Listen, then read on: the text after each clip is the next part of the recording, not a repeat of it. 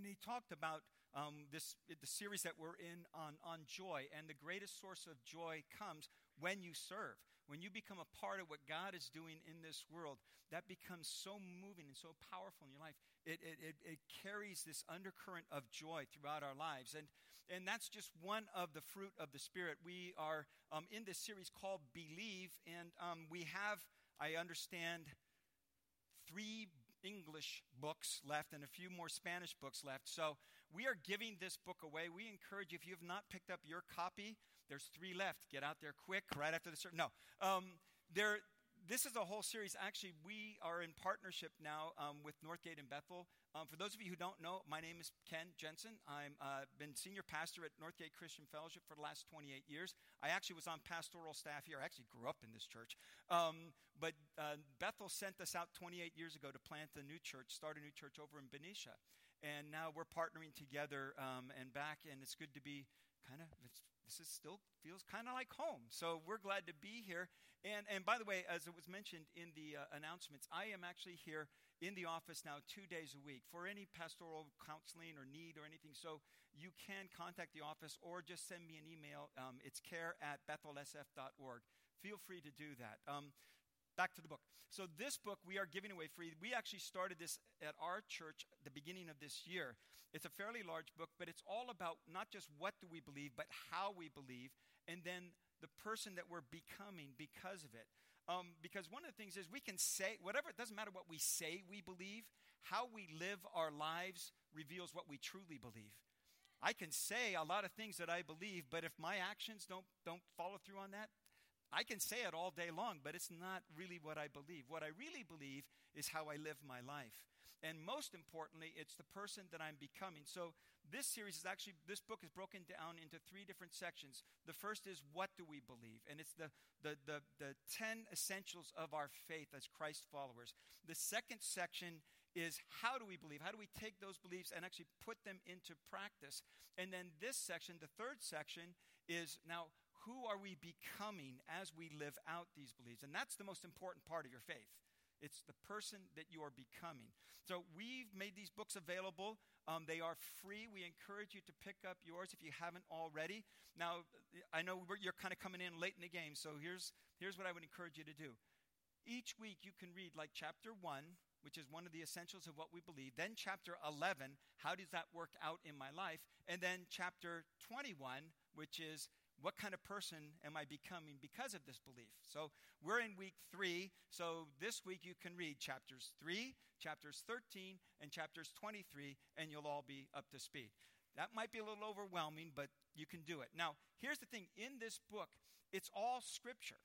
But there are some key questions through it in each chapter that are for reflection. So this is meant to be for you kind of a daily devotional. And so I encourage you, if you haven't picked up your book, or you picked up the book and you didn't know, now I got it, what do I do with it? That's what you can do with it, all right? And we would encourage you to get with other people, someone else who's also going through the book together. And how does it hit me, and how does it hit you, and how do we grow together in all of this? So like I said, we're in section 3. That's a long introduction. We're in section 3, and today we're talking about fruit of the Spirit, which is love, joy, peace, patience, kindness, goodness, gentleness, faithfulness, and self-control. Today we're talking about peace. And this is what I told our church back home.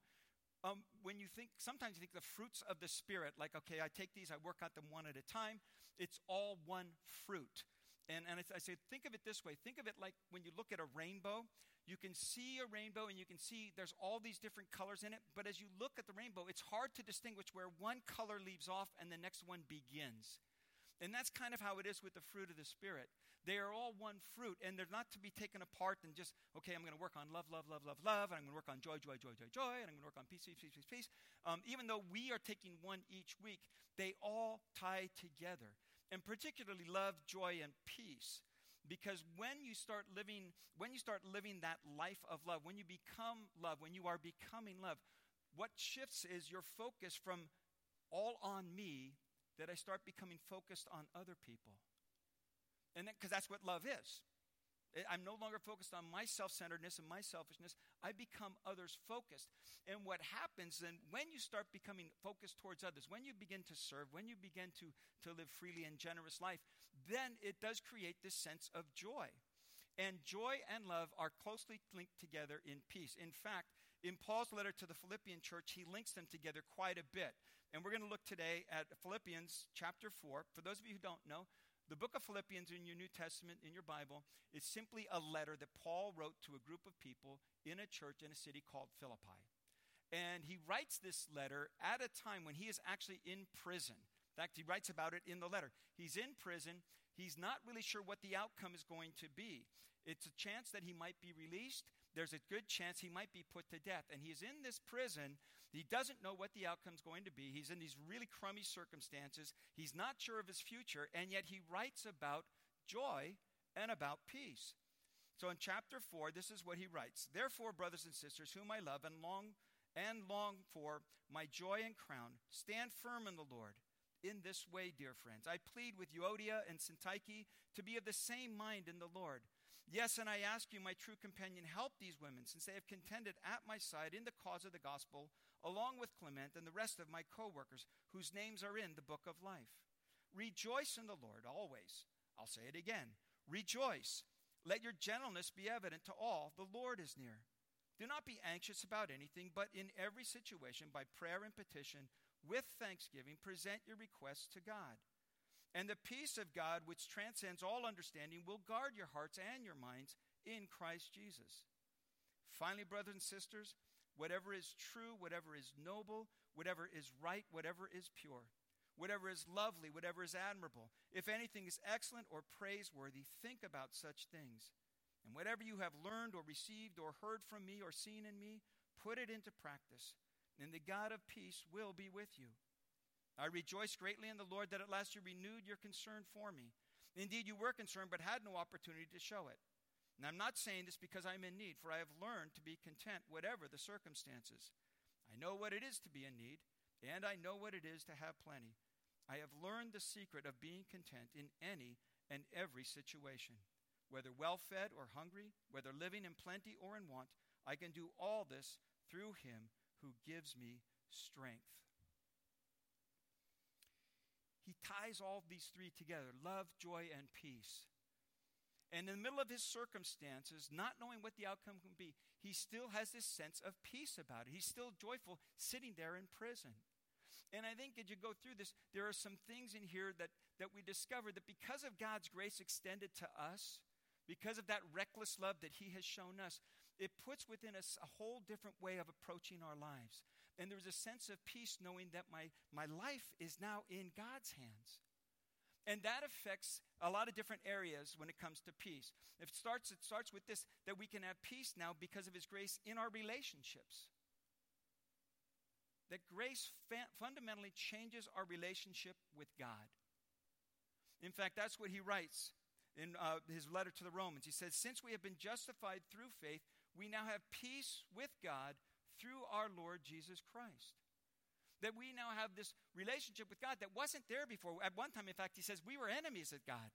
We wanted nothing to do with him. But his grace extended to us, and because of his grace extended to us by our faith in him, now we have peace with God. And his grace and his love and his mercy comes to us unconditionally.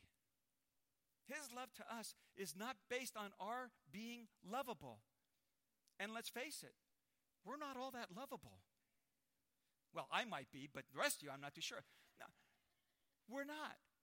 But that it's not based on our being lovable. It's his love freely extended to us. That's what his grace is. And because we now have peace with God, it flows into our relationships with others. So he goes on and he says in Romans 12, if it is possible, as far as it depends on you, live at peace with everyone. Because we now have peace with God. Now he says, now live at peace with everyone. The problem is that every one of us have certain people in our life that what Rick Warren calls EGRs, extra grace required. Those difficult people. In fact, just show of hands. How many here today, show of hands, would say, I can think of at least one difficult person in my life? Okay, now if you didn't raise a hand, it might be you. See, that's a hard one to swallow, but the truth is, you are somebody else's difficult person. I know it's hard to believe, but it's true. It's hard for me to accept that I might be somebody else's difficult person, but I know that I am. He says, because our relationship with God has been restored and we now have peace with him, we can live at peace with other people. Do you know this? I believe God deliberately places difficult people in your life for your good. In fact, I'll go so far. He deliberately places difficult people in your church. Yeah? For your good. For your good. See, in the church family, in the body of Christ, this is where we learn to practice love. This is where we learn to practice grace. This is where we learn to practice reconciliation. And difficult people in churches is nothing new. It has been since the first century. And Paul wrote about it. He says, there's two women in the church. They're having a disagreement. There's something that's causing trouble in the church.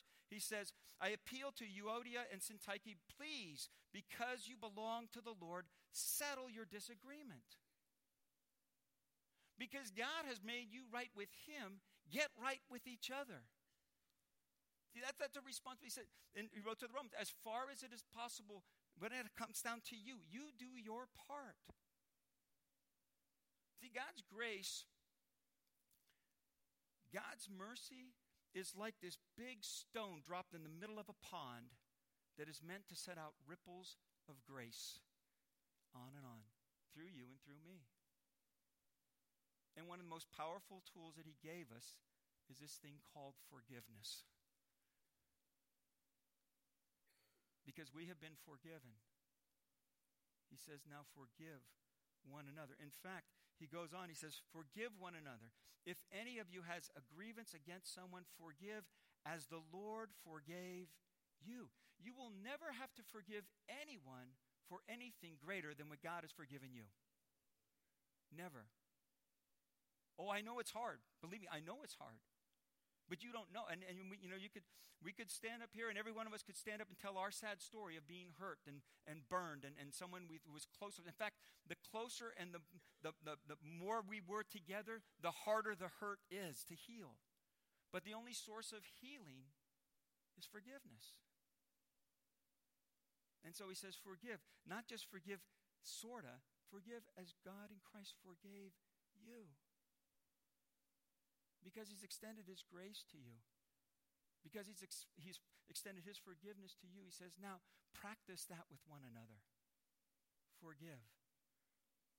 Forgiveness is really a choice. And you do it slowly. You make the decision and then understand it's going to take some time. I have a friend who was deeply, deeply hurt by someone close to them. Deeply, deeply hurt. And could not even look at that person. Couldn't even see a picture of that person without this anger stirring up inside of him. And he just decided, I can't live like this anymore. And so he just decided it is time to forgive. And as hurt as he was and as badly burned as he had been, he just decided, and this is what he decided to do.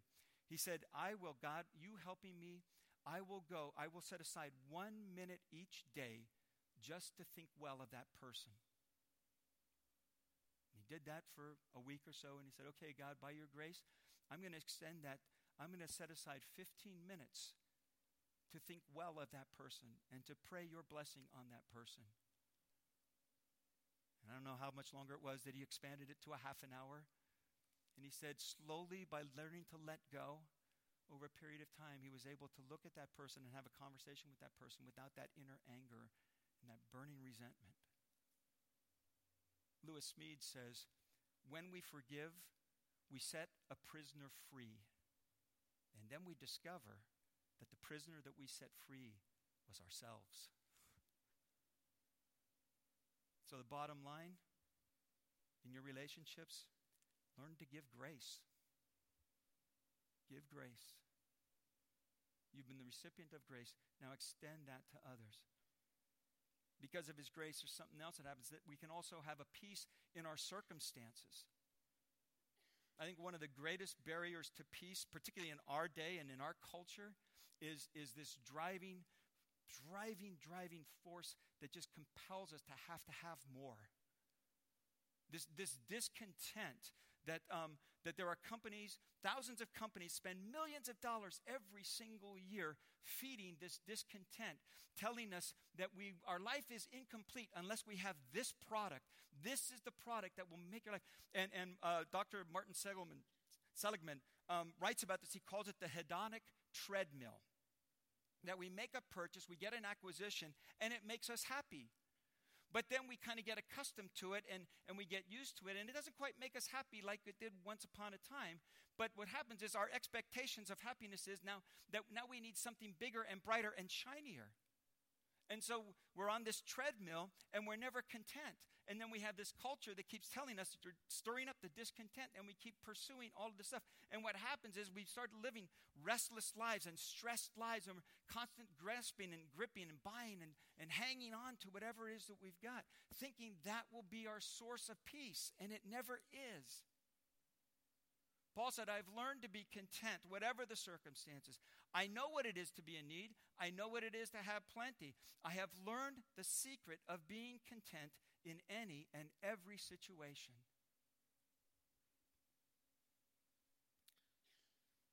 This is an iPhone 7.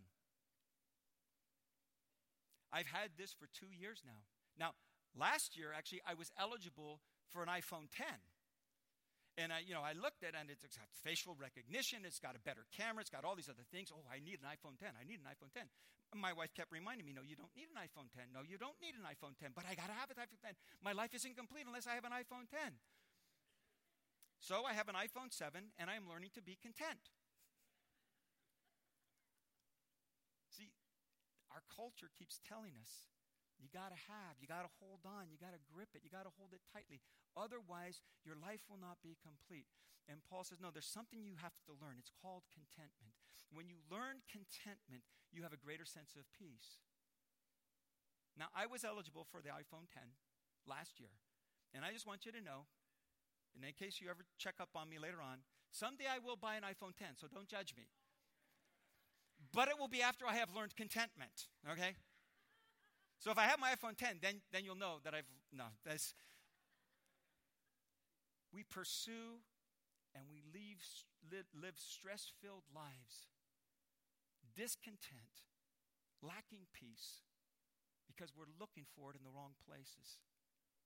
Paul said, no, I've learned the secret of being content. And by the way, that's not something you manufacture on your own. He says, I can do all this through him who gives me strength. See, contentment arises from the understanding that God is my source, that God will provide, and what God provides me will be more than enough. I need to learn to live in contentment in that. It's really shifting my focus from what I don't have to recognizing what I do have.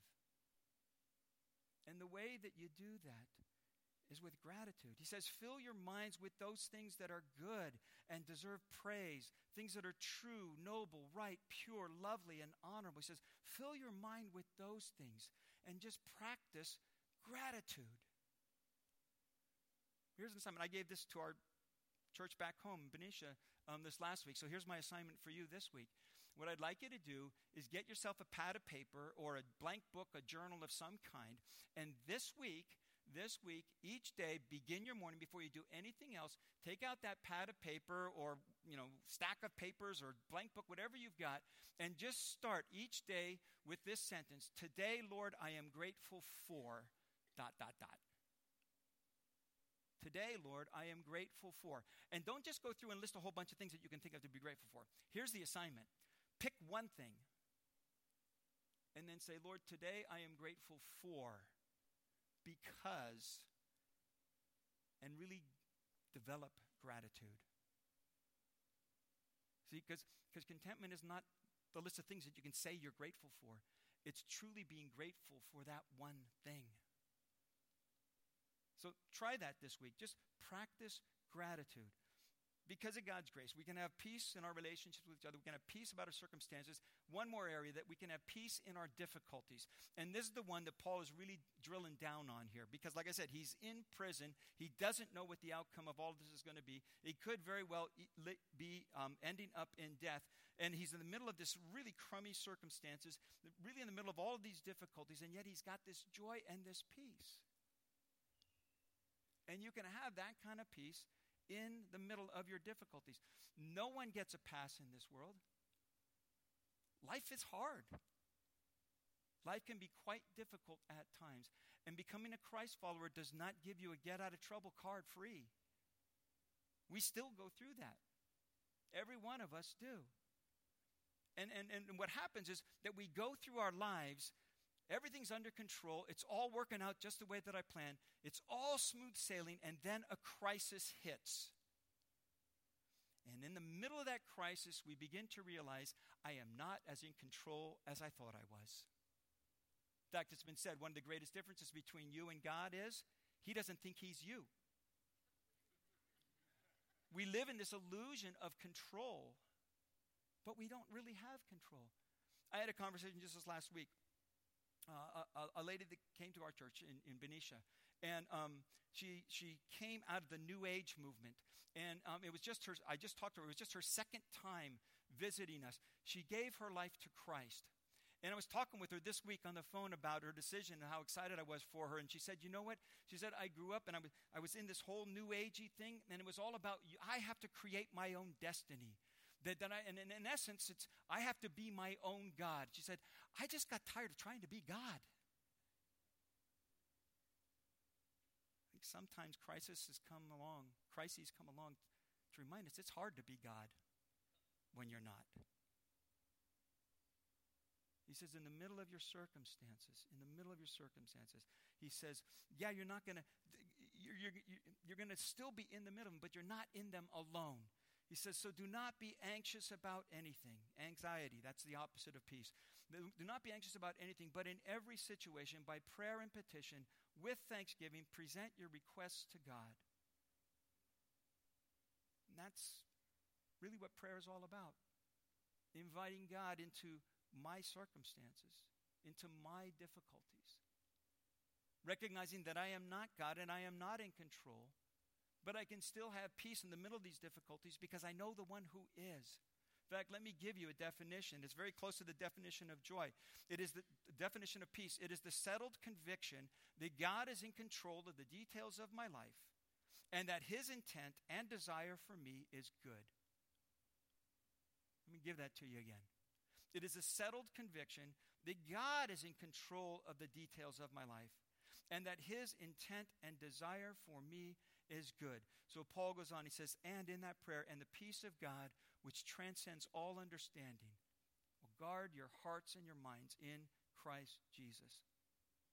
One of the things that prayer does is it expands our vision to see beyond our present circumstances, see beyond our present difficulties.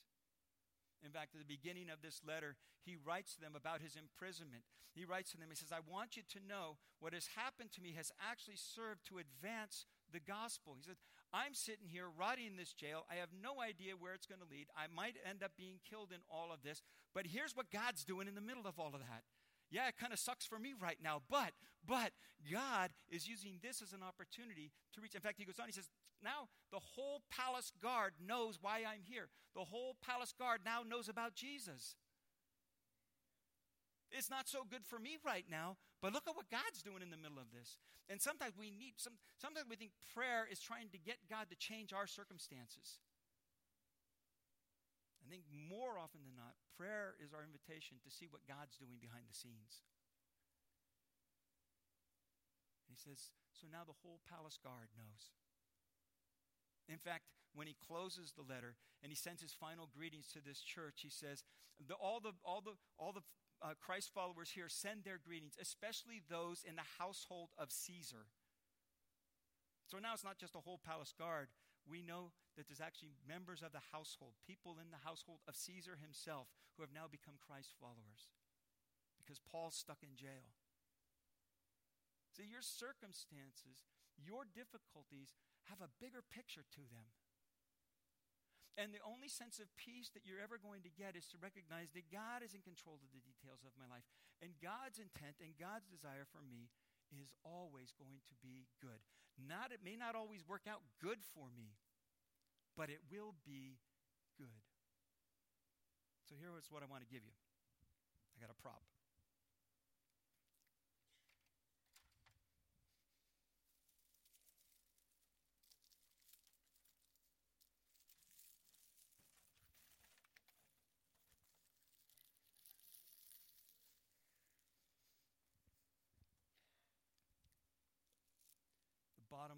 all this is give it to God.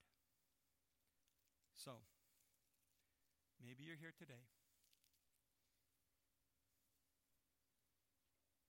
and there's a difficult person in your life. Someone has hurt you. Someone has burned you. Someone who was close to you disappointed you. And you're carrying that, and it's gone from anger to bitterness. And the only answer to it is to let it go.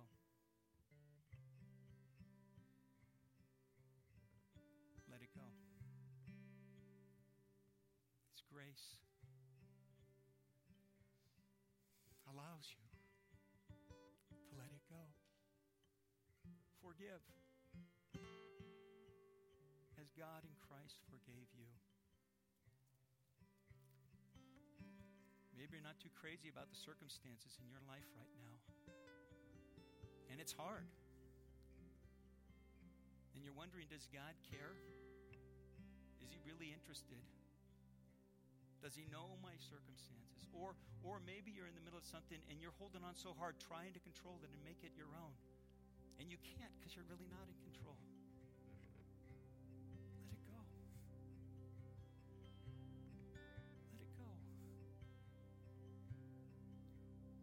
Maybe you're in the middle of a difficulty.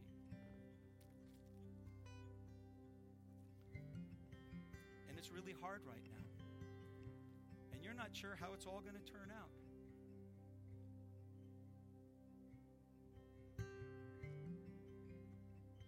And it's eating you up.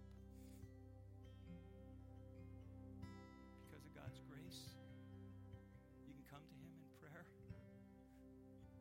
You can let it go.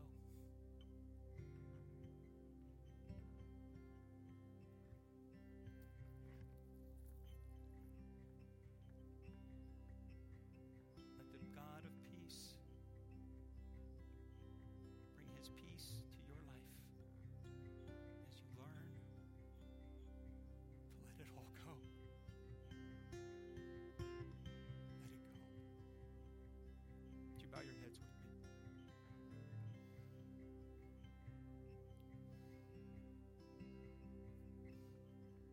In these moments, I want to give you a chance to reflect. Where are you missing the peace of God? Is it in relationships?